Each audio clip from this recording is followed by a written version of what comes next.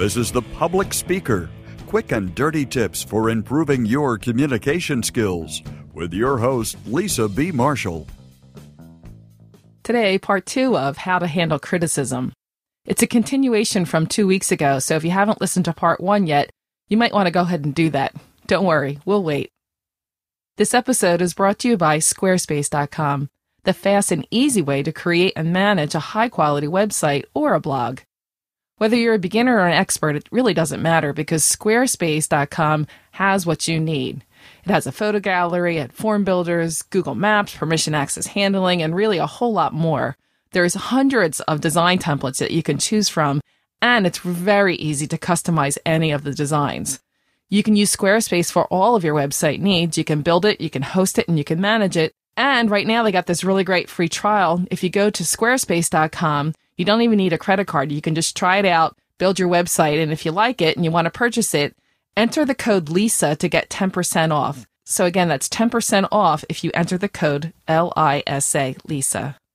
Today we'll pick up with the remaining quick and dirty tips on how to deal with criticism both professionally and gracefully.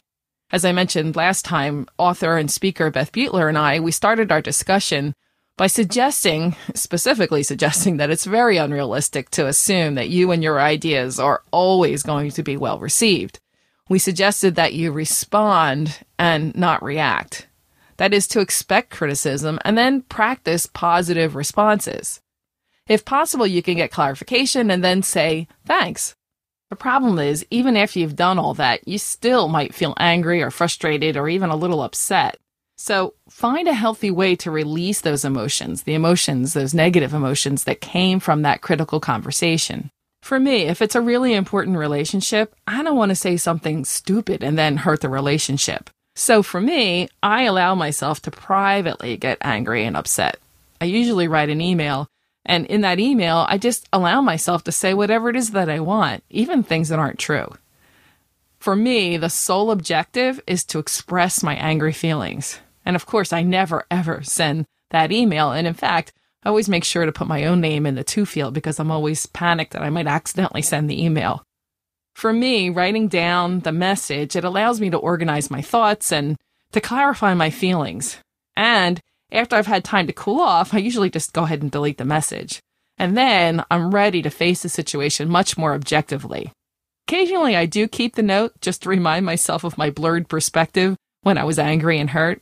The main point is that you need to plan your conversation and not have an off-the-cuff, emotionally heated discussion, especially as you're walking out the door. Many people, like my good friend Linda, they like to vent to supportive friends and coworkers, and that can be healthy, but within reason. If the friends that you choose might be negatively influenced by learning of the situation, for example, they work for the same person who criticized you, you may want to pick somebody else, someone more objective. Remember that your negativity can rub off on friends and coworkers who may not have had any existing problem with that person. So it's really not professional to be the person creating a negative culture and defeating teamwork just so that you can feel better. I think this next step may be the hardest. You need to listen and reflect. But in order to really listen, you need to first shut up, be quiet. You need to turn off all the defenses. You need to quiet down that voice in your head that wants to respond impulsively. And probably most important to me, I need to remember to keep my face and my body neutral. No rolling of my eyes or sighs. After getting away from the situation, give some thought to the actual statement the person made. And then honestly ask yourself, is there a grain of truth in this? One way for me to determine if the criticism is valid is to reflect on the strength of my initial emotional response. If it strikes a nerve, I know that it must be something that's important to me. If it's only slightly irritating or even amusing, usually it's much lower on my value scale. For example, if someone criticized how I handled a particular work situation, I definitely would have stronger emotions than if someone just suggested that yellow isn't my best color.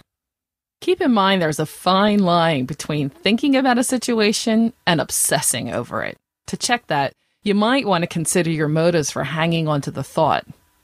Are you obsessing so that you can grow and learn, or is it because you just can't accept the criticism?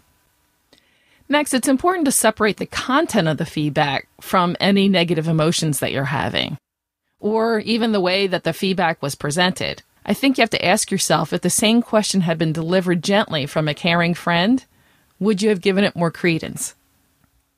Also, think about frequency. Have you heard this feedback from more than one source or on more than one occasion? Are the people you love and trust mentioning it to you? Is there some sort of pattern developing? If so, it may be time to give the feedback some serious consideration. I know Beth told me about a time when 3 different people in her life separately reminded her of a certain negative tendency, and she told me that the combined feedback helped her to understand the behavior and to make a positive change. If after you've thought about it, you decide that the criticism wasn't justified or just not particularly important, you can either ignore the comment and move on. Nothing says you have to respond to every email, for example, or leave it at a simple, "Thank you for your comment." If, however, you do feel the feedback was helpful, no matter how it was delivered, contact that person by email, a note, or in person, and genuinely thank them for taking the time to point out the issue. You may even briefly want to explain the steps that you're taking to improve. Who knows? That may be the beginning of developing a very strong relationship with that person. In fact, do you remember my response to John? He had asked about how to deal with negative feedback. In that particular episode, I talked about this step in very much detail. And later, about a year later, John wrote me and he told me that his relationships, in fact, grew stronger as a result of following my advice. And he even told me, this was great, that on his annual review, how he handled the negative feedback was listed as a positive. I was so happy to hear that. The final step is to move on. And of course, that's easier said than done. You need to stick with your decision to either ignore the comment and only make a cursory response, or to incorporate the feedback into your personal growth. If you choose to move on, then you need to stop your thoughts from revisiting the criticism and just replace them with the decision to move on. You can remind yourself, hey, it's done, over, fini, kaput, done. However, if you decide there's value in the feedback, then you're going to need to develop a plan to benefit from it. For example, do you need to write things down more? Do you need to make an extra effort to greet people during meetings? Do you need to practice the proper pronunciation of a particular word? Important, especially. The idea is that you have to do what you have to do to train yourself to benefit from the suggestion. So in review, when you're dealing with negative comments, you first should expect criticism and then practice responses. Buy some time and say thank you, vent appropriately, and then give thought to the feedback. Decide how to respond and then move on. This is Lisa B. Marshall, the public speaker. With Beth Butler this week. Passionate about communication, our success depends upon your success. In the final installment of this 3-part article, I'll discuss tips for dealing with chronically negative people, like the tattler or the curmudgeon. This podcast edition of this episode is brought to you by Squarespace.com, the fast and easy way to publish a high-quality website or a blog. For the free trial and 10% off your new account, go to squarespace.com and use the code LISA. That's LISA.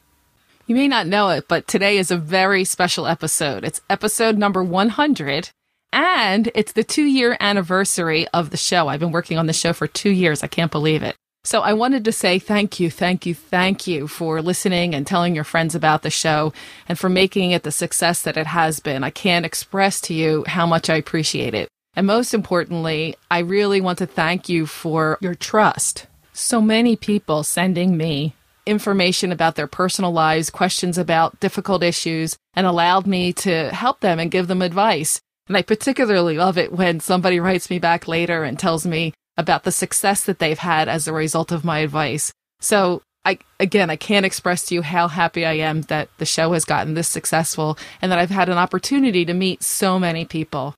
So as a prize, I would like to have a contest. And so I'm running the 2nd anniversary My Favorite Episode contest. You can enter the contest one of 2 ways. You can do it on the Facebook page. That's www.facebook.com/the public speaker.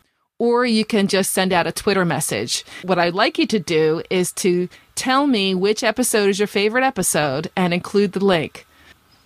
Of course, you can find links to all the episodes at thepublicspeaker.quickanddirtytips.com, and then just click on the All Tips link. So I'll bet you're wondering what the prize is.